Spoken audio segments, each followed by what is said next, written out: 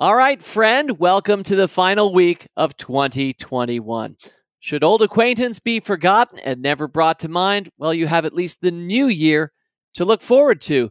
But we're not there yet, so let's reflect one last time on the month that was through your eyes, through your December 2021 Rule Breaker Investing Mailbag. Yep, we're going to help a young couple think through their IRA. We are going to fix Candyland. Yep, that Candyland in this mailbag. We are going to give you something to root for if you need it. We're going to let you know how, through your own actions, you can avoid a human habit that is more dangerous than secondhand smoke.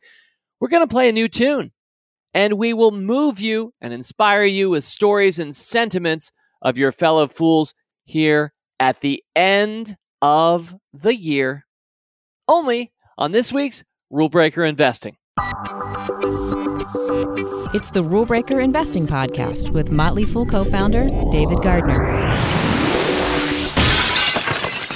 Welcome back to Rule Breaker Investing. A delight to have you with me this week. My producer, Rick Engdahl, and I wish you the happiest of New Year's. And yes, this particular episode was pre-recorded. In fact, we did this last week. Well, it was last Monday, December 20th. We did that so that we would have approximately 10 days or so to take off ourselves with the holidays through Christmas into the new year. So happy holidays to all, and especially best wishes for your imminent new year. So how do we spend December on this podcast? Well, the first week, in fact, it was the first day of December, it was my annual Games podcast to get you in mind for some holiday gifts in the form of, well, taking the form of one of my favorite things in this world, which would be a board game or a card game. Got a lot of great feedback, more game suggestions than I can possibly share back out through this mailbag. But one thing is clear to me, a lot of you enjoy games. We probably over-index toward gamers and gamer mindsets when you think about the Rule Breaker Investing podcast and our foolish audience. So delighted to hear good things back from you about that. A week later, it was Gratitude 2021. We make an annual practice of that on this podcast the second week of December. Traditionally, we did it again this year, and I learned a lot more about your gratitude this month. In fact, it runs as a minor theme through some of our mailbag entries this week, and appropriately so. Then it was our Besties 2021. Yep, 2 hours plus, the longest podcast we may ever do. I mean, it is appropriate. It is our annual award and festivities night. I think of it as a night, even though we recorded it in the afternoon. But yeah, it was a delight to look back on 10 of the best podcasts I think we all shared this year. But nobody should start thinking I'll be doing 2-hour podcasts anytime soon again. And then last week, of course, the epic rematch market cap game show, Brian versus Brian. So that was the month that has been. And let me first go to some Twitter hot takes before hitting our mailbag this month. Speaking of games, a couple of notes in about that. I'm going to read at Finney66215389. You know, there probably was an at Finney66215388. Got there first, so you got the 9. Well done, Finney. Thank you, David. You're right. I just bought Pandemic and Codenames thanks to your recommendation from a few years ago that I just heard recently. I've been binging the RBI podcast. Well, Finney, it is certainly true that games I loved 3 or 2 or 1 years ago, probably I like just as much today, if not more. I played a lot of Codenames since then, for example. So yes, I do think my games podcasts of every year will give you well more than the 10 or so you'll get in any given year. So delighted to know those back catalog games podcasts are still of just as much value today. At other Mike Steele, my friend Mike Steele wrote in, I always look forward to the annual board games episode, and finally caught up today. Mike writes, my favorite game this year is Cartographers. He gives the Board Game Geek average rating of 7.18, a weight of 1.89, which means a lighter game. Best for 3 to 4 players. Thank you for specifying those, Mike. Mike goes on, very original game mechanics. Maybe it'll make your roundup next year.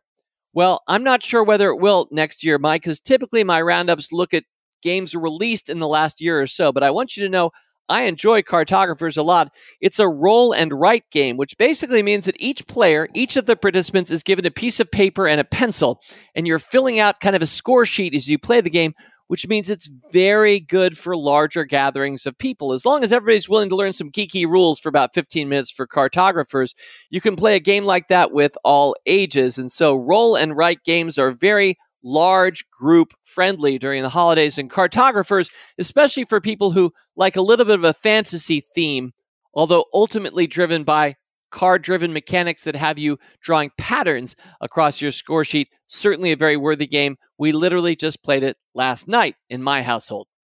All right, speaking of the besties, at YBMSCR on Twitter, holy cow, do I see north of 2 hours? And you know how sometimes when you copy and paste an emoji, but it's expressed as a text description of the emoji, not the emoji itself? The emoji that YBMSCR included was, and I quote, smiling face with open mouth and cold sweat, end quote. Now, I'm not sure whether that was you, YBMSCR, or my producer, Rick, who had to produce a show all by his lonesome of more than 2 hours duration. But I'm happy to say I think a lot of people enjoyed that show.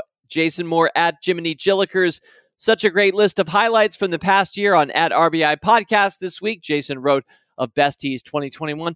I don't want to spoil it for you, but the cameo list was incredible. Thank you, David and Rick, for an amazing year of content and foolishness. Yes, anytime you can get world-class authors like Morgan Housel and Jim Surowiecki interspersed with NFL head coaches and then a lot of our favorite fool personalities besides, that was a pretty incredible cameo guest list. I said sometime sheepishly I wondered aloud at some point during the Besties, was the Besties show itself the bestie of the year? Well, we'll let history decide.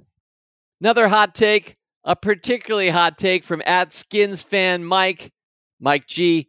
Loved the Besties podcast. You wrote, when Shirzad Shamin quoted Gandhi, I got all excited for David to have a teaching moment and correct a guess.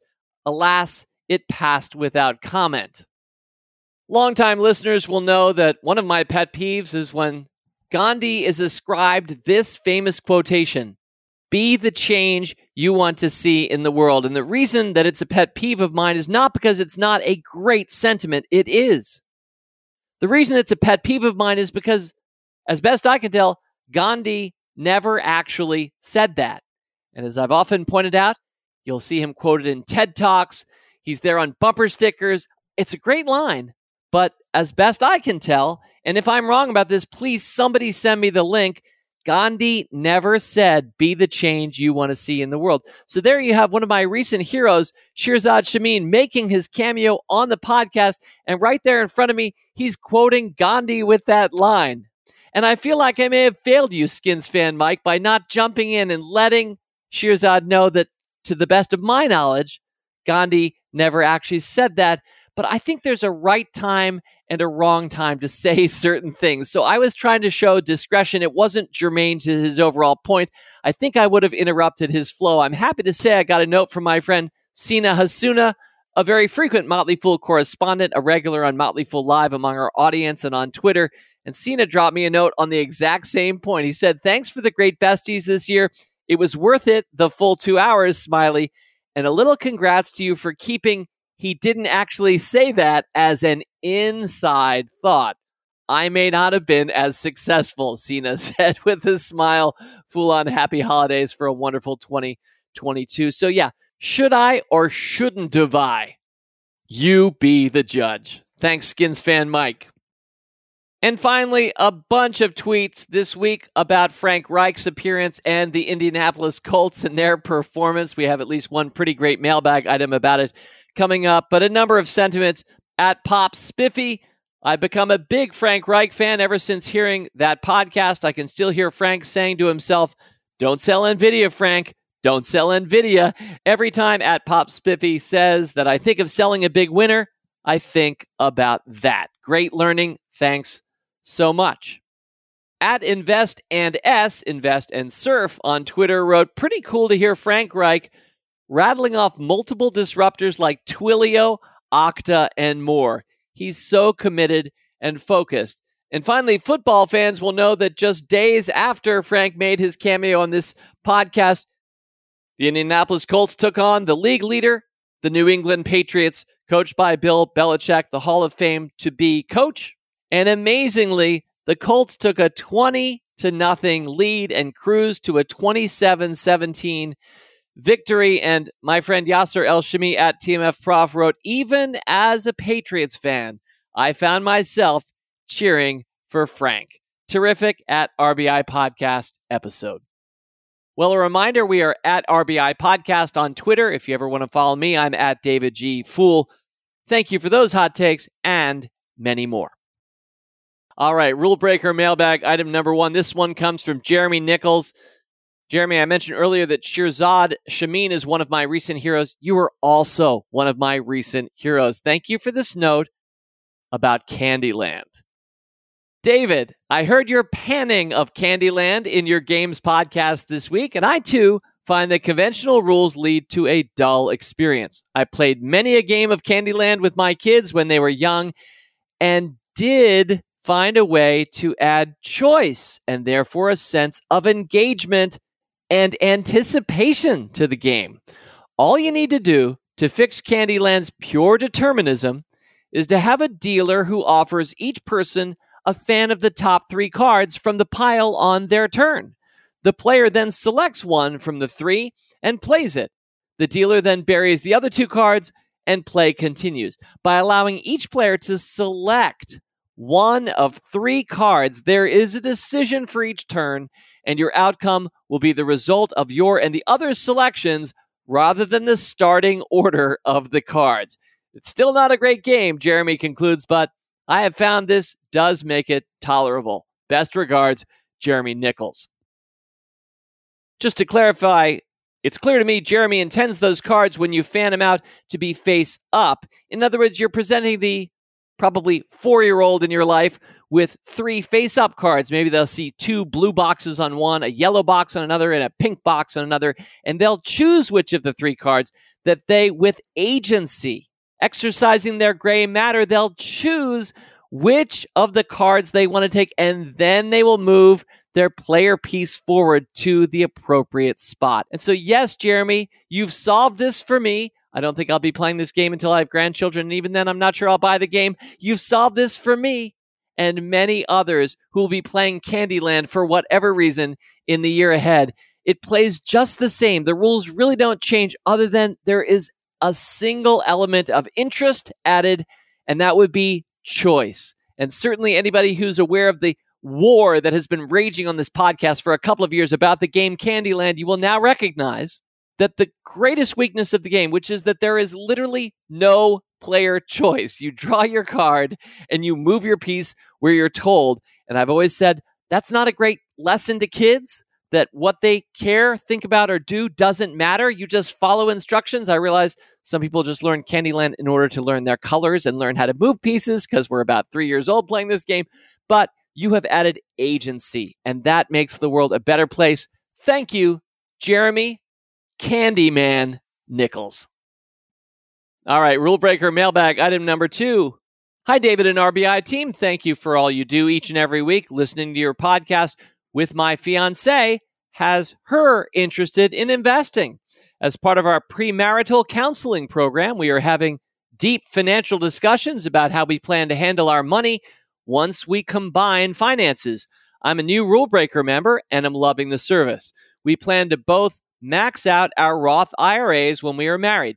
My question is, would it be reasonable to invest one of our IRAs in index funds and the other in Rule Breaker stock picks? We love the peace of mind of index funds, but also love even more the upside of higher rate of returns that Rule Breakers has shown to be possible since the inception of service. Thanks again for all you do and for considering our question. Fool on, Ryan Dyke. Well, first of all, Ryan and fiance, congratulations to you both. And I think it's so good that you're going through premarital counseling and talking about finances. That should almost be mandatory. I'm not somebody to ask for regulation here, but I think self-imposed regulation, I think any of us who are thinking about hitching our wagon to another star, traveling together, we hope for the rest of our lives, I think it really is so helpful to talk out money. Many people come from different places in terms of how they think about money. Is it for good or for ill? Do we want more of it, or are we trying to give it all away, or both? There are all kinds of questions about our habits, how we spend in particular, how transparent we are Do we keep it separate or do we do it together? All of these things, there's no single answer. There's no right or wrong here. One of my favorite words in the English language is context. We really need to know somebody else's context and for them to know our context. And ultimately, as we unite, we're creating a new context. And to have alignment and understanding there is so valuable. So congratulations, Ryan and fiance. Just a couple quick thoughts for you here. First of all, I think it's great that you're planning to both max out your Roth IRAs. And of course, you're getting Roth IRAs because you're younger and you recognize when you pay taxes up front and then let the money compound over time, that's going to equal a bigger number the earlier you start. So I think that's a great move. And of course, maxing out is wonderful.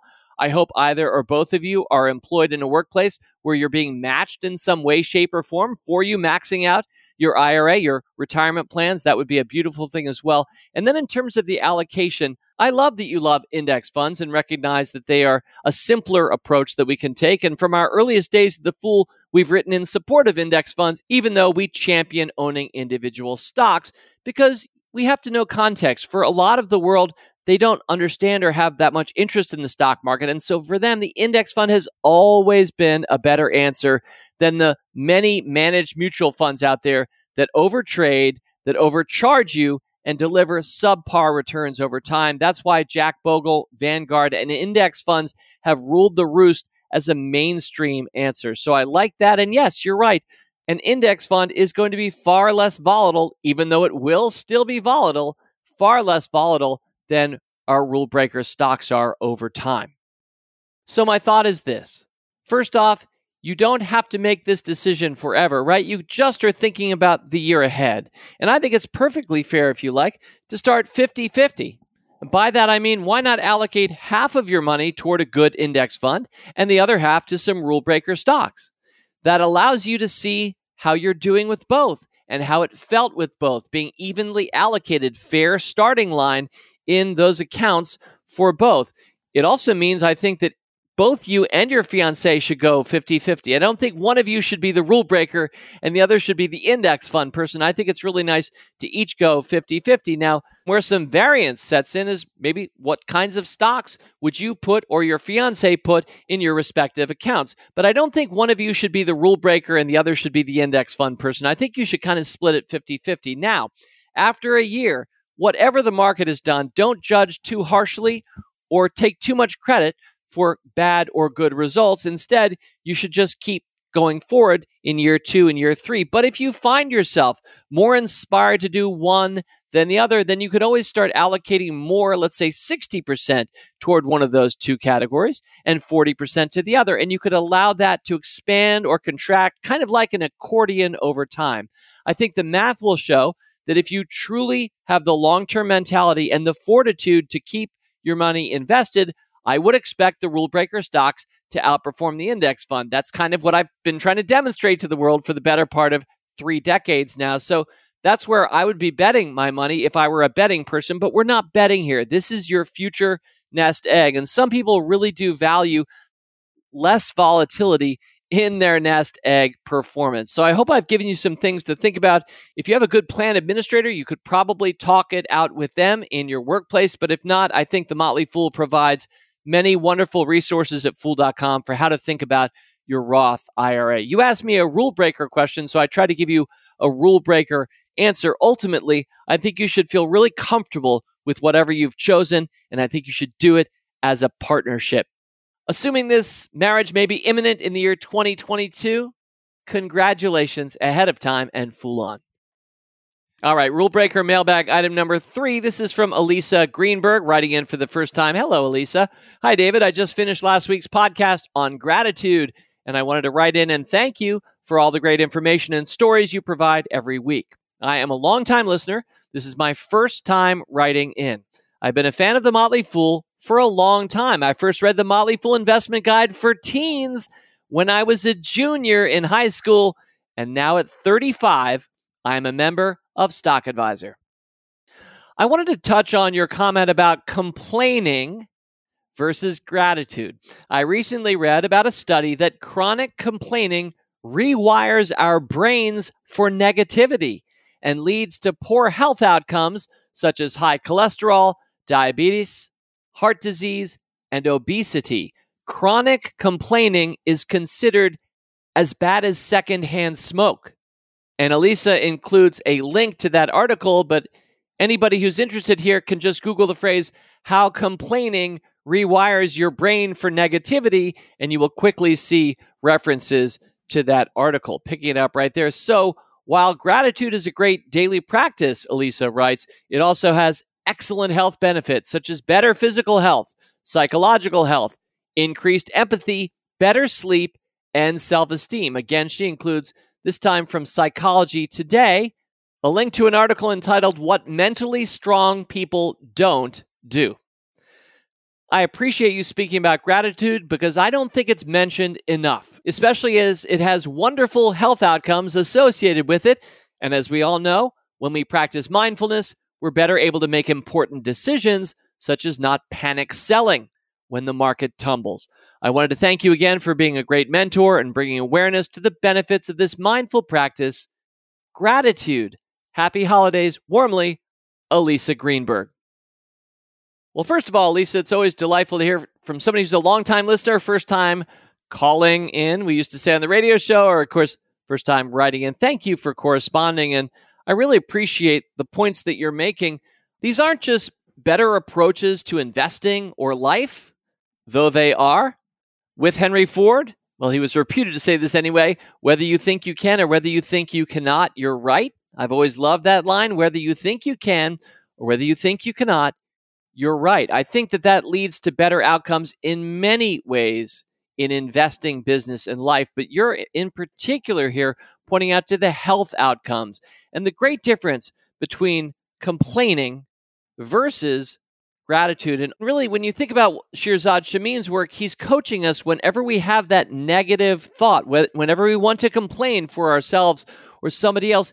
He often teaches us through his books and his work to replace that thought with something better. Look for a place of gratitude. Comment positively on something rather than complain. Not only does it uplift other people, and I think the outcomes of your actions, but you're pointing out here with a double underline, Elisa, that it's going to help your own health as well. Wow. Complaining is considered as bad as secondhand smoke. Duly noted. All right, rule breaker mailbag item number 4. I think this one really speaks for itself. Let's start. Dear David, I am a stock advisor and rule breaker subscriber and am an avid listener of the Market Foolery, Motley Fool Money, and Rule Breaker Investing podcasts. In fact, you launched the Rule Breaker Investing podcast at just the time in my life when I decided to take control of my personal investing. So I've been listening to that one from the beginning. Well, we launched in July of 2015, Dylan Lawrence. So thank you very much for listening from the beginning. Dylan writes, this is the first time I have felt compelled to write to you. I grew up in Houston, Texas as an avid Houston Oilers fan. As such, the name Frank Reich has always been burned in my memory and not in a good way as a result of the infamous comeback game in 1993. Now, I'm going to pause it for a second. I'm not going to recount exactly what happened, but I will simply say for those who don't know or remember this, the greatest comeback in the history of American professional football was one playoff weekend in 1993. In fact, it was January 3rd of 1993 when the Buffalo Bills, down 32 points shortly after halftime, went on to win in overtime 41-38. And that has achieved proper noun status. In Wikipedia, it is listed in quotes as the comeback. So it's popularly known as the greatest comeback in NFL history. Now, anybody who's a Frank Reich fan knows now that my guest earlier this month and earlier this year on the podcast was the quarterback behind the comeback. Okay, I just wanted to provide that context in case it was missing for anybody listening as we pick back up with Dylan's note. I still remember exactly where I was and what I was doing on that day. To be clear, I have certainly never held any personal animosity toward Mr. Reich.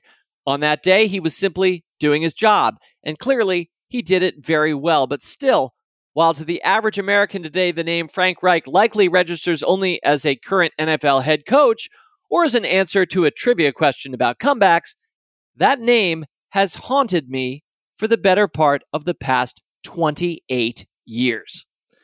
For some context, I will note, Dylan Lawrence writes that I am a 46-year-old man. I have been married for 19 years and have 2 wonderful children.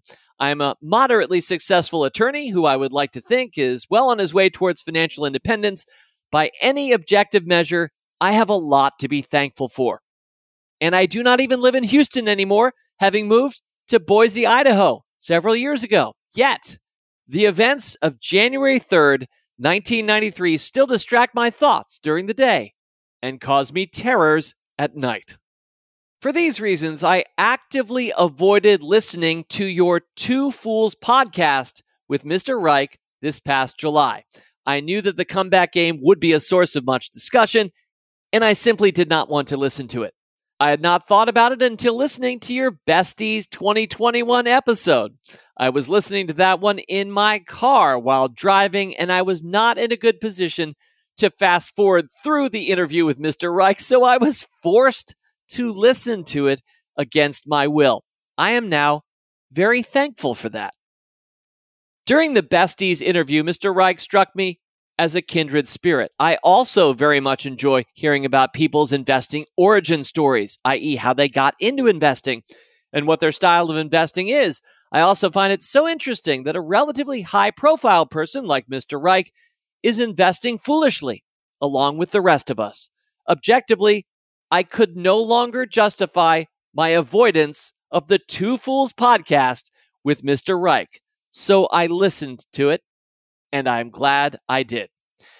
Your interview with Mr. Reich was one of the most valuable 90-minute periods of time I have experienced in recent memory. He is clearly thoughtful, gracious, and humble. While I'm not always successful at it myself, these are attributes that I very much admire and try to achieve and that I seek out in others. Now, I'm not going to lie, Dylan continues, when the topic of the comeback came up during the Two Fools interview, my finger instinctively and without my conscious control started to seek out the fast forward button on my wonderfully beautiful, effective, and reliable Apple device. I am an Apple shareholder after all. Dylan writes, I believe this was a self-preservation reflex. However, my logical mind overcame that reflex, and I listened to the entire interview, including the portion about the comeback. And I am so glad I did. I was particularly struck by how quickly Mr. Reich reminded us all that only a few weeks after the comeback, he tied the Super Bowl record for fumbles in the Bills' loss to the Dallas Cowboys after having to again fill in for an injured Jim Kelly.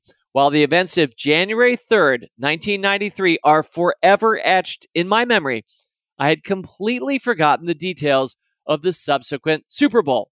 The fact that Mr. Reich voluntarily and intentionally brings up his performance in the Super Bowl in order to emphasize the importance of humility and perspective speaks volumes about his character. The comeback game was traumatic enough in and of itself, but I also believe it was a contributing factor to the Oilers eventually leaving Houston to become the Tennessee Titans. Since that time, I have only had a casual interest in the NFL because I no longer have a dog in the fight, i.e. a team to root for. I have no connections to Tennessee and still feel somewhat jilted, so I cannot root for the Titans. While Houston now has the Texans, it's just not the same. I grew up rooting for the Oilers, not the Texans. After having listened to your interview with Mr. Reich, I have decided that I will be rooting for the Indianapolis Colts. I actually feel like I have a dog in the fight again. Thank you for that, Dylan Lawrence. Well, thank you for your note, Dylan Lawrence. I'm sure Frank's going to get a chance to hear or see it at some point, but in the meantime, all of us enjoyed. That was a good solid page and a half of you recounting part of your painful past, but you redeemed yourself. You've been redeemed at the end. It was a comeback story of your own when you really think about it. You've come back to, well, a good part of American culture. That would be the NFL this time of year. You've come back to finding something to cheer for. That's something we all need, to have a dog in the fight. I think part of being an investor is having skin in the game, having dogs in the fight. The more we can actually care about what's happening around us, I think the more enmeshed and integrated we will feel in the lives of those around us. Now, a lot of people hearing me right now might be a little tired of American football. It certainly has been somewhat of a theme here for Rule Breaker Investing in 2021. I'm not sure I talked too much about football in years before. We might have talked baseball more frequently, but for obvious reasons, it was a special year for this podcast, and I really love that as kind of a capping note, thinking about the Indianapolis Colts and Frank Reich. And like you, Dylan, they're my favorite team right now, and I'm excited to see the potential postseason and what happens going forward for this team. I do want to mention as well that there is a remarkable television show on HBO Max. I referenced this lightly when I talked to Frank a couple of weeks ago, called Hard Knocks. Now, sports fans or HBO subscribers will know, but many won't, that this is a regular series that's occurred over the years, and it goes behind the scenes with one NFL team. And this year, it's the Indianapolis Colts. So you have an opportunity, if you want to see more of Frank, actually see Frank, see some of the players, some of the well-known players, and some of the lesser-known players, see some of their backstories. Hard Knocks is really outstanding, and this year, for the first time, it's happening during the season. All past episodes of Hard Knocks were done during training camp in the preseason, but this year, it's right in season. As you watch the game, you can kind of see the reality TV show of the behind-the-scenes Colts just days after each game. I have found it really enjoyable. I think it's so well done by NFL Films, which usually does just a great job with its sports. So a hardcore hard sell from me for Hard Knocks for anybody who finds themselves more interested in this. If you're a football fan, you probably already know about it. You're probably already watching it. But if you're more of a Frank Reich fan now, not as much an American football fan, but have access to HBO Max, take a look at that first episode and tell me in next month's mailbag what you think. Anyway, go Colts. All right, mailbag item number 5. This one definitely comes from abroad. Well, I'm going to say, since it's from Jan and Lenka, and their last name is spelled Sojakaware, which I'm not going to try to pronounce. Normally, I'm brave, but in this case, I just like calling you Jan and Lenka. I'm pretty sure you're writing from somewhere else. But really, wherever this was written from, this is kind of a timelessly great note. It makes me think of O. Henry and his fantastic short story that many of us will have read, The Gift of the Magi, as you think about a young couple. So here we go, Jan and Lenka. Dear David, this is from Jan. I have to share an interesting story with you. Advent time was approaching, and on November 28th, I saw my girlfriend locked in the living room doing something with paper and Jan writes, a hot melt gun. I think you mean a glue gun. So she's well ahead of time. He says, preparing a Christmas present for me, I thought. And then she came to me, turned off the light, put something on the table, and lit a candle. I was very surprised. This is your advent calendar, she said. There were 12 compartments made of toilet paper rolls cut in half and covered with red and green paper. I immediately recognized the link to the funny Motley Fool caps. Yes, that's exactly what it was. I was so happy. Let me pause there and interpret this with the best idiomatic English that I'm hearing or seeing here. I feel as if Lenka has created an advent calendar in the shape of a fool cap, and you have maybe the tubes that have been cut down, covered in red and green paper, creating compartments, and it's all in the shape of a jester cap. So that's how I'm hearing and seeing this. You can certainly correct me if I'm wrong, Jan, but let me continue on here. He said, I listen to Motley Fool podcasts regularly, usually while washing dishes. My girlfriend knows this and soon recognized my passion for investing. Sometimes I tell her about interesting ideas that I hear about people or motivation, problem solving, building companies, and markets. I'm so grateful for what you're doing. Without the Motley Fool, I wouldn't have the courage to start investing and perhaps, more importantly, to start learning. I started looking at things from different angles with more perspective, and I practiced reasoning, and this is exactly what helps me overcome difficult times mentally. I make mistakes sometimes, but even after the recent sell-off in growth stocks, I'm significantly up. I really like my Motley Fool Advent calendar. I open one of the compartments every day and have fun exploring what's inside. Sometimes it's a biscuit, sometimes it's a funny thing related to the day, and sometimes it's a quest. We wish you and all members of the Motley Fool a Merry Christmas and a Happy New Year. Sincerely, Jan and Lenka. Well, in addition to saying that your note is vaguely elusive to me to that O. Henry short story, The Gift of the Magi, which you might enjoy together if you've never read that one, I do want to say I'm also reminded of another great book, A Road Less Traveled by M. Scott Peck, a book a lot of Americans have read, I think. And one of the things that Peck says in that book, it's a wonderful book, he reminds us that love can often be thought of as work. Action. I guess I would say here in contrast to words. Now, I'm a words guy, so I certainly acknowledge that love can live in words and love poetry or love short stories. It can be very implicit in that, and a lovely card and something beautiful written into a card certainly counts. But when I compare sentiments in a card to somebody making a tailored Advent calendar for you, when you think about the work and the love implicit in that act, I'm reminded with M. Scott Peck that love is often work. And I would say, based on what I've heard so far, Jan, Lenka is a keeper. And all fools everywhere, I think we'd love to see a picture. If you ever want to take a picture of that Advent calendar and post it up either to us or onto social media somewhere, be lovely to see. But that was a private gift. I'm not expecting that. I just want to say that just sounds lovely, and we're honored here at The Fool for you to have shared that story. Fooled on, my friends. All right, on to Rule Breaker Mailbag item number 6. This from Barry Rugo, writing in from Ipswich, Massachusetts. Thank you, Barry. David, there's no doubt you'd concur that the Motley Fool's principal investing mantra is to invest in the markets and, importantly, to invest for the long term. For the average person, no other wealth-generating vehicle comes close.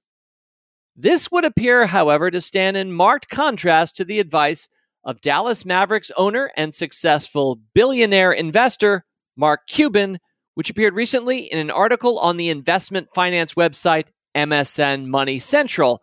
It was entitled 20 Genius Things Mark Cuban Says to Do with Your Money. Genius thing number 3, Barry writes, is, quote, put it in the bank, end quote. Cuban takes, shall we say, a rather dim view of the stock market. Barry quoting here again from the article, quote, the idiots that tell you to put your money in the market because eventually it will go up need to tell you that because they are trying to sell you something. The stock market is probably the worst investment vehicle out there. If you won't put your money in the bank, never put your money in something where you don't have an information advantage. Why invest your money in something because a broker told you to? If the broker had a clue, she wouldn't be a broker. They would be on a beach somewhere, end quote. Our correspondent Barry Rugo continues, strong words from someone who seems to have missed the fact that over the last 100 years, the stock market has returned 23,000x, or that in every 10-year period during those 100 years, the rate of positive stock market returns has been 96.5%, and in every 20 and 30-year period, that positive stock market rate of return has been 100%. That means with that probability, 100% of the time up. Put it in the bank, Barry concludes. Well, the average one-year CD rate is currently 0.14%. The average bank savings account now pays a pathetic 0.06%, or roughly 1/17th of 1%, hardly fortifying your finances against the worst inflation in 40 years. Given that Mark Cuban is so universally revered for his financial savvy, and also remembering that he was a guest on Fool Fest 2020, ostensibly for his unique market perspectives and insight, how did the Motley Fool's opinions of the public markets square with his? Barry R., Ipswich, Massachusetts. Well, first of all, I remember Mark Cuban doing that interview with my brother Tom. It was for Fool Fest for our members a year and a half ago. I really enjoyed it. And I don't remember Mark saying much to that effect, in front of Tom or our membership base. In fact, I'm happy to tell you that Mark Cuban was poking around Fool.com decades ago. He has once posted to our discussion boards back when he was the CEO of Broadcast.com, a company that, as I recall, he sold to Yahoo, and that really started his fortune in the 1990s. I think Mark Cuban is bright, for one thing. I think he's a really smart guy, worth listening to a lot of the time. He is an outspoken person. He's kind of a gadfly. He's a media magnet. He's a little bit of a troll, I think mostly in a good way, although I don't think these thoughts are great. One thing I've learned in life is don't feed the trolls, so I don't think I'm going to speak too much to what Mark wrote. Assuming he wrote that, Barry, I'm sure you were quoting the article well. I'm not seeing the article myself. I think the numbers are fairly obvious. The stock market's average annualized gains, 9, 10, or 11% per year. That's over decades and decades. I think there are very logical reasons why any meaningful time period, if you look at the stock market, the U.S. stock market, but many others around the world, it starts somewhere in the lower left years ago and moves toward today's upper right, far higher. There are very logical reasons for those things to take place. In particular, it's because the stock market, if you're doing it right, you're becoming a part owner of some of the best companies of our time. And the stock market is the miracle that allows you as a citizen, as a member of the general public, to take ownership, private ownership of bits and pieces of the best companies with the best products and services. There are very logical reasons why that grows in value over time. There are very logical reasons why Amazon.com has gone up over the last 30 years and so many other stocks besides. And by the way, sometimes the stock market goes down. Pretty sure Mark knows this. And sometimes the stock you own may not be a good one. Some stocks do go to zero. Not every private enterprise works out. That's part of the risk of the game. But when you take the market as a whole, whether you're listening to Jack Bogle, Warren Buffett, whether you're a student of market history, Jeremy Siegel, the huge weight of evidence is on the side for investing in the stock market. I think part of what Mark may have been saying in that quote is he doesn't like brokers very much. Well, I can understand that. At least the older school broker that I remember, which the Motley Fool came out inveighing against with fury in the 1990s, was previously paid by commissions, and whole firms like Merrill Lynch were driven by commission-generating brokers who were trying to get you to jump in and jump out. I feel as if Mark is more of a trader himself. He kind of celebrates jumping in and jumping out, but that's so very different from what we've practiced for 30 years and counting, and the Motley Fool teaching many people around the world not to jump in and jump out. We certainly don't think the bank is a better place for your long-term holdings, but of course, if you need the money to spend on something tomorrow or 1 year from now, if you're saving for a house, we're the first to say, and have said that for decades, that the bank is a great place in those cases. But if we're talking about your growth capital, what you're hoping to retire on, I challenge you to find something more accessible that will do better things with more confidence than following Motley Fool investing. Am I selling that to you? I guess in some senses, we as a company do that every day, but we're not doing it as an old school broker or whatever Mark Cuban's talking about. Anyway, we'd love to have Mark Cuban back anytime. Fool Fest or Motley Fool Live, more likely, maybe in the year ahead. Maybe he can speak to the article. I'm kind of done speaking to the article myself. As I say, I don't spend a lot of time feeding trolls. I think, not speaking about Mark Cuban personally, but the lines that you're quoting, that is very trollish. Probably gets the clicks, but doesn't get much more of my attention other than that 4-minute response. Thank you, Barry, for sharing that out. All right, Rule Breaker Investing mailbag item number 7. This one hailing from Ontario, Canada. Thank you for writing in, Jason Andrews. Hi, David. Greetings from Ontario. Your recent gratitude podcast motivated me to reach out to quickly share my investing journey with you, as it's something I'm incredibly grateful for, and I have the Motley Fool to thank in large part for setting me on a good track. I took an interest in investing in the summer of 2018, right after my birthday, as the cannabis stock bubble was in full swing. I was lured in by the promise of massive short-term profits and perfectly timed swing trades. I set up a brokerage account, began buying most of the big-name cannabis stocks as well as a few penny stocks the internet told me were going to explode. I want to pause it there and just say that is so many people's experience, I think, especially if you don't have a friend or a mentor or parents, let's say, who got you interested in the stock market, you start clicking around, don't you? And it's very likely you're going to be clicking on something having to do with penny stocks that could explode from a penny to $1, 100 times your money. If that penny stock would just go up another 99 cents, or other speculative vehicles, it's very logical why people would be exposed to that and find that. And it's not uncommon at all for people to get started that way. In my experience, we're about to return to Jason's note, but in my experience, it's not that sustainable though, because since it doesn't work, smart people start to realize that's not working. There must be a better way. Well, let's continue with Jason's note. He writes, around this time, I stumbled upon The Motley Fool and started learning deeply about your investing principles. I steadily sold out of my ill-conceived investments over the next few months, making a small profit completely by blind luck, but taking a greater than 50% loss on most of the penny stocks, and started replacing them with Motley Fool favorites, businesses where I took the time to actually understand them. Well, over the ensuing 3.5 years, I've dug ever deeper into the investing world, endeavoring to become a perpetually refined investor, as well as learning the many broader life lessons that are often taught through investing in the stock market. I'm also very happy to say that I've had a hand in starting several of my friends down a capital F foolish investing path, a couple of whom listen to the Rule Breaker Investing podcast frequently. Jason writes, "Hi, Randy." And it really warms my heart to see people I value so deeply taking such powerful steps towards securing their future. This letter isn't about numbers, but I think I'd be remiss not to mention them in passing. I'm thrilled to say that my two brokerage accounts, TFSA and taxable respectively, have returned an annualized 46 and 25% compared to the S&P 500's 17% annualized return over the same period.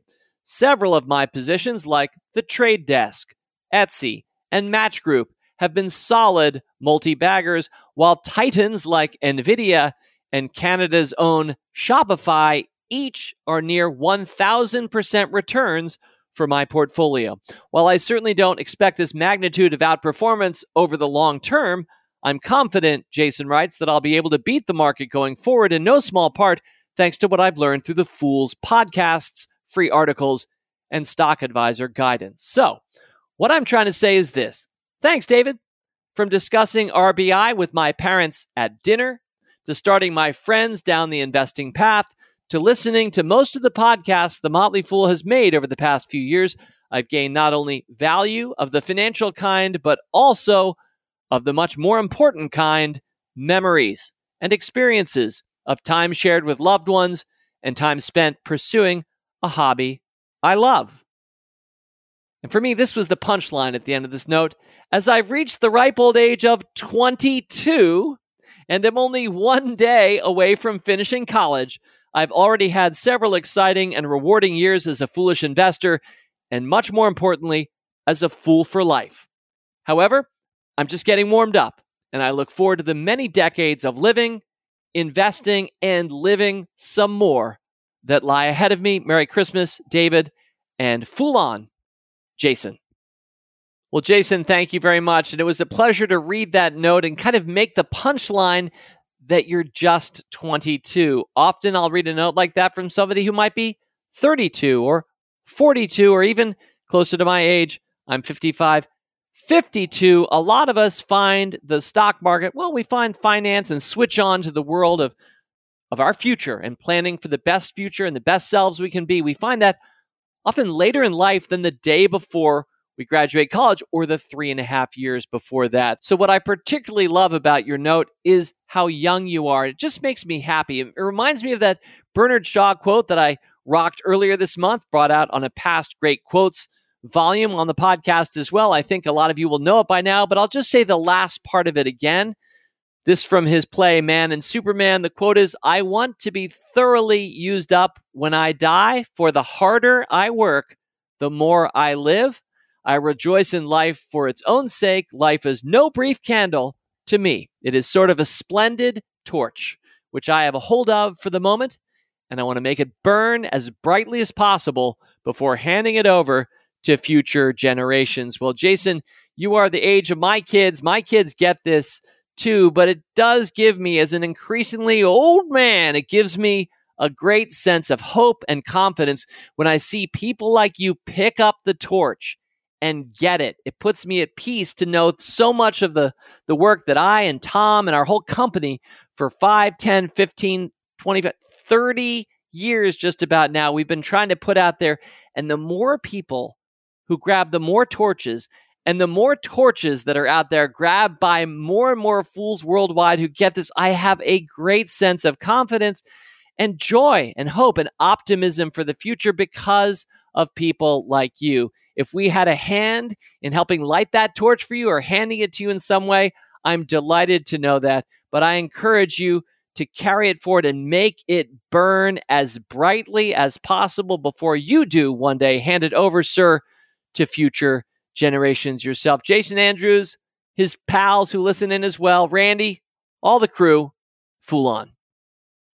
All right, 2 more. Actually, we have a sponsor in between them, so let's call it 2.5 more points. Rule breaker mailbag item number 8. This one comes from our friend Jum. Jum has corresponded a number of times this year with the podcast, so many of you will remember her as a nurse who's already near or at financial independence at a young age, but keeps serving others through nursing because she loves it. She loves to be of value to others in that way. And she's a big fan, and we're big fans of hers as well. This is a lovely, uplifting note. Hi, David, Rick, and the RBI team. I was on vacation visiting a beach town in Mexico when your Gratitude 2021 episode aired. I listened to it as soon as I got back. It warmed my heart and prompted me to share some of mine. First of all, being able to travel again after multiple lockdowns was something I'm grateful for. Apart from relaxing and recharging, visiting new places exposes me to different cultures and worlds outside of my own. Watching merchants roaming up and down the beach under the heat of the sun, selling small trinkets and souvenirs for small change, reminded me of how lucky I am and how much I have. Little things like not having to worry about a place to sleep or how I'm going to feed my family at the end of the day can be so easily taken for granted, but they are such big things to be grateful for. Well, during my vacation, I also had a chance to finish a couple of great books, Shirzad Shamin's Positive Intelligence and James Clear's Atomic Habits. I learned so much from these books and other books over the years. To write a good paragraph is not easy, let alone a book. Therefore, John writes, my special gratitude goes to all the authors of books out there. Thank you for sharing the research, thoughts, wisdom, and stories for all of us to read and learn from. I also recently read another book, Love Your Enemies by Arthur C. Brooks, a great recommendation from a fellow fool, Jason Moore, through Twitter. I filed that book under a book that the world needs right now. That would be borrowing a phrase from your 5-stock sampler of the same name. A wonderful book full of positivity. Highly recommended. Speaking of Twitter, this may sound strange, but I am also very grateful for social media platforms. Social media gets a pretty bad reputation these days, and I can certainly see why. They are far from perfect. They're just platforms or tools. It's still our responsibility to use social media in ways that will do good.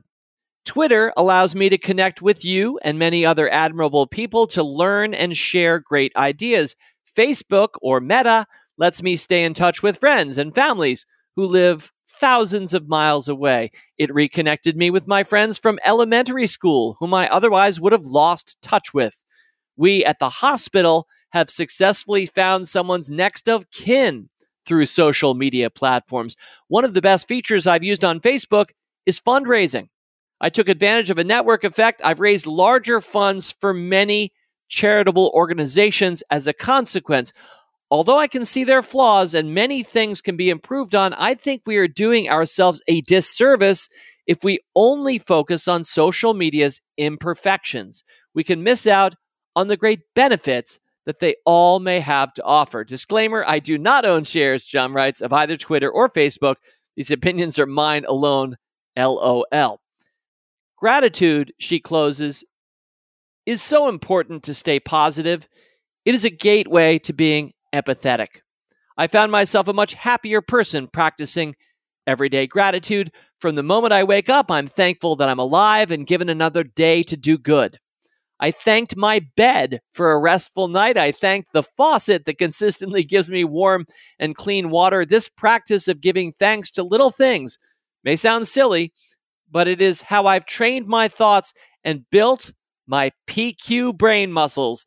I hope that when I have to face challenges, I can remain positive, quickly take control of my mind, and turn crises into gifts and opportunities. So I thank you, David, for your wisdom, an unwavering positivity. The world is a much better place with fools living in it. Wishing all of you, your families, and your Motley Fool friends a very happy and healthy holiday. Cheers to much more foolishness that we'll have together in the year ahead. Forever a fool, Jum. Well, in addition to the lovely, uplifting nature of that note, Jum, I particularly wanted to share it because I love your contrary take on social media. I do feel as if we're constantly taking social media companies, many of them anyway, through the ringer. The press does it over and over. The news cycles are constantly hammering on them. I certainly will acknowledge that a lot of wrong is done through social media or the internet writ large, completely apart from just social media. Powerful tools can be used for good or for ill, but I like to focus, like you, on the positives. And certainly Twitter for me has enriched most every day of 2021. I don't use Facebook at all, but I assume part of the reason a billion or so people do pretty actively is because they gain value from it. I certainly acknowledge, I think Facebook would acknowledge the same, that it's made a lot of mistakes. Twitter too, and some of the others besides. But I guess I'm personally a little tired of all the harping on those. So I really appreciate you pointing out the good of it and how we can make good use of it, which you clearly have. So, Jum, Happy New Year to you too. Fool on. All right. Well, before we get to the final item, this episode of the Rule Breaker Investing Podcast, you thought we didn't do ads anymore, didn't you? This episode of the Rule Breaker Investing Podcast is brought to you by a new book from one of our longtime listeners and members, Anthony. Anthony had this note for me. I decided it didn't quite make the cut as one of the 9 mailbag items because, I don't know, it might be just a little self-promotional. At the same time, it's great as an ad read over the air, and I'm happy to do this because it's so charmingly written. So from Anthony, who describes himself as AKA Hoodie Brown. Now, anybody who's a longtime listener may remember our Tinker, Tailor, Soldier, Sailor, Bestie award-winning podcast earlier this year, in which we told the story of 7 different listeners. And the very first one out of the gate was a jockey, somebody who'd lived a very colorful life doing many different things. That was Anthony, who's also a ballroom dance teacher. And now, ladies and gentlemen, a novelist. Hi, David. Just reaching out to all my friends far and wide, and those especially Motley. Anthony writes, I'm super excited to announce that my book, Dead is Romantic, is now available on Amazon. Might I suggest my murder mystery paperback as the perfect holiday stocking stuffer or New Year's gift for yourself or for a loved one? Picture yourself next to a warm, crackling fire, Dead is Romantic in one hand, with a tumbler of some peaty spirit in the other. For that cozy evening read, Dead is Romantic pairs perfectly with both reds and whites. Cold wintry morn, well, Dead is Romantic can get steamy with any AM brew.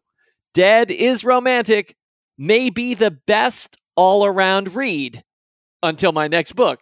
Anthony writes, and he does include a brief teaser giving us a little bit more about what Dead is Romantic is about, and I will, as part of this unpaid sponsorship, I will read that for the amusement and perhaps for the interest of a listening, possibly purchasing listener base.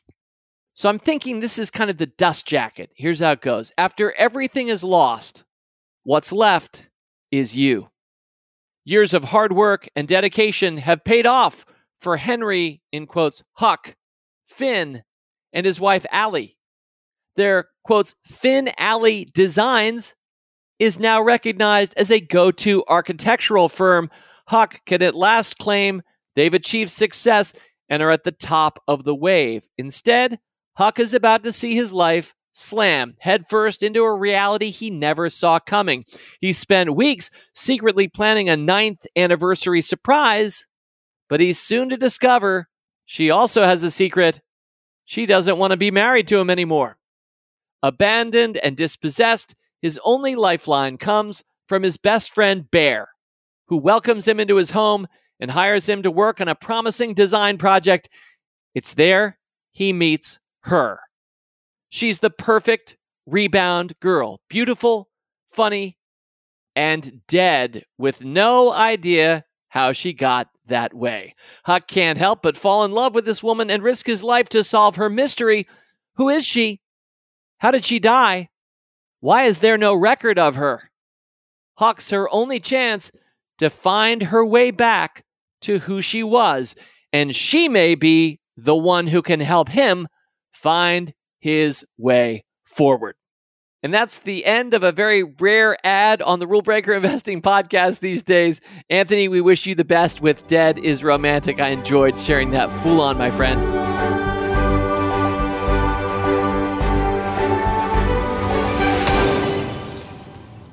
Those tunes vaguely reminiscent of the Rule Breaker Investing theme. Well, in particular, a little bit of a lighter touch on the broken glass. You know, the sound of rules being broken, as we've often said in explanation of the music that started the show from the start in July of 2015. But that happens to be a brief original recording, and that original piece of music comes from my next correspondent and the last mailbag item of 2021. Rule Breaker mailbag item number 9. This is from Eric DeVore. Hi, David. I'd love to share some thoughts about what you and the Fool have meant to me the past couple of years. A quick backstory about my short investing journey with the Fool. During a majority of the COVID pandemic, the entertainment industry and post-production in general shut down for roughly 15 months. And I didn't write a note of music for the better part of an entire year. It was the longest stretch of my career that I had gone with 0 projects, 0 prospects, 0 guidance, etc. Now, I should pause for a sec and say that Eric DeVore is a professional composer, a music man who's done a lot of work for film, trailers, and video games. And if you want to see his work at Eric with a K, DeVore with an E on the end.com, you can see his website and the work that he's done in the past, including that little lead-in he did for our show this week. So anyway, before I pick up the note again, wow, Eric, that's got to be tough when your life's calling all of a sudden results in no real prospects or possibilities or reason to do or to be for a prolonged period of time. Picking your note back up right there, the light at the end of the tunnel simply did not exist, period. I wasn't motivated to compose because there was nothing for which to compose.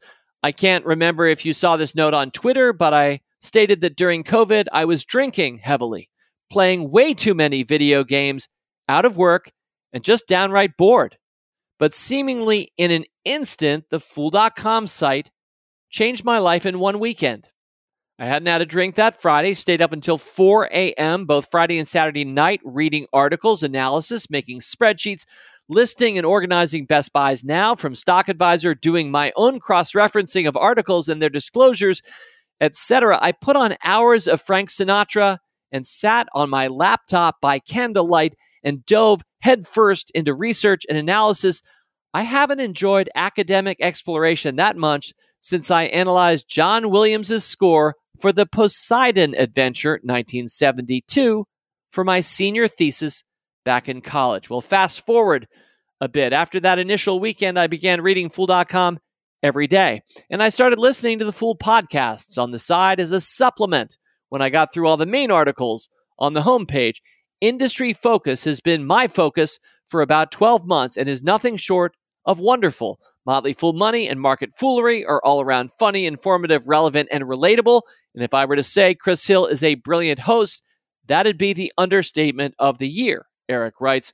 While I didn't ever listen to answers, I found that most of the answers I'm looking for in my journey to smarter, happier, richer have come from your Rule Breaker Investing podcast. I was slow to adopt the show, but listening over the past year, I've been absolutely blown away with your thematic content via your diverse set of topics in all aspects of life, and more importantly, how they correlate to our respective investing journeys. I try to listen to as many episodes as I can, but unfortunately, some fall through the cracks.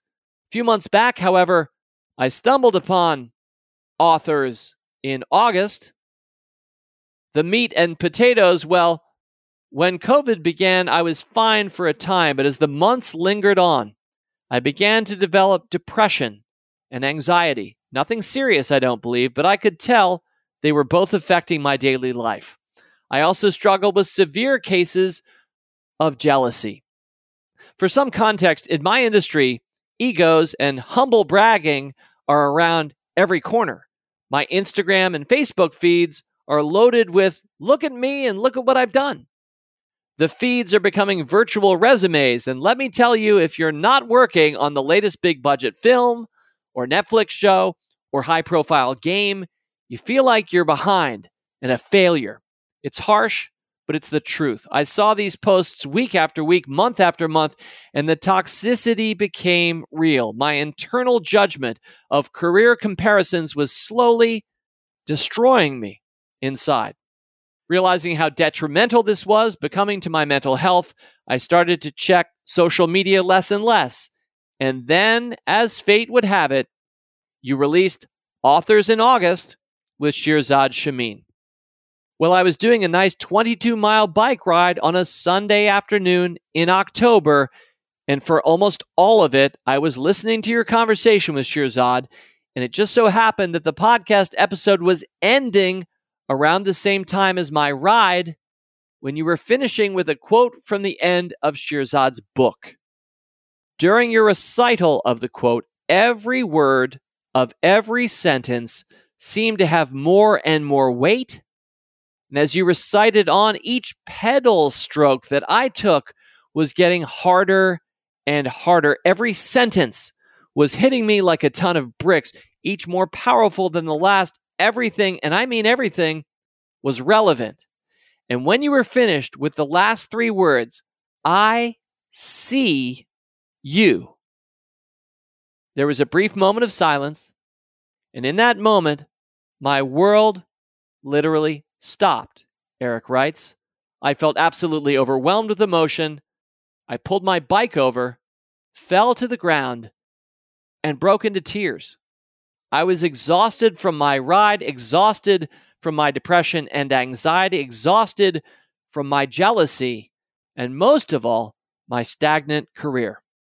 Your delivery of that quote and how you ended that episode on positive intelligence impacted me more than you'll ever know, which brings me to the crux of this email, and that would be gratitude number 9, 2021.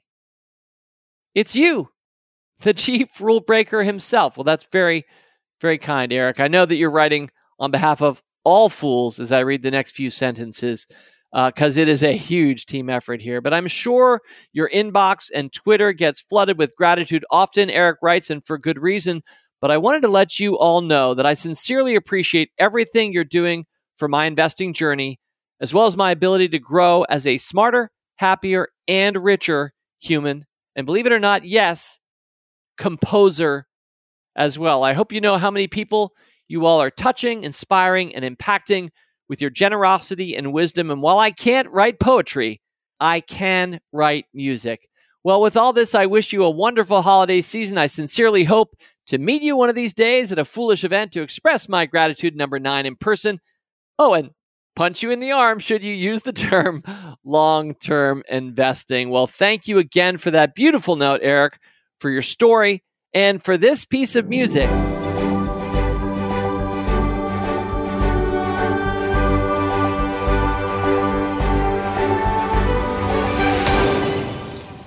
Puts me in mind to just read the end of Shirzad's book one more time. It's a lovely thing to make some of the last words we express to you on this podcast in 2021. In the words of the author himself, here's how Shirzad ends Positive Intelligence, and I quote, I hope this book will help you fall more deeply in love with yourself, to see the beauty of your own essence, of the being you were the moment you were born.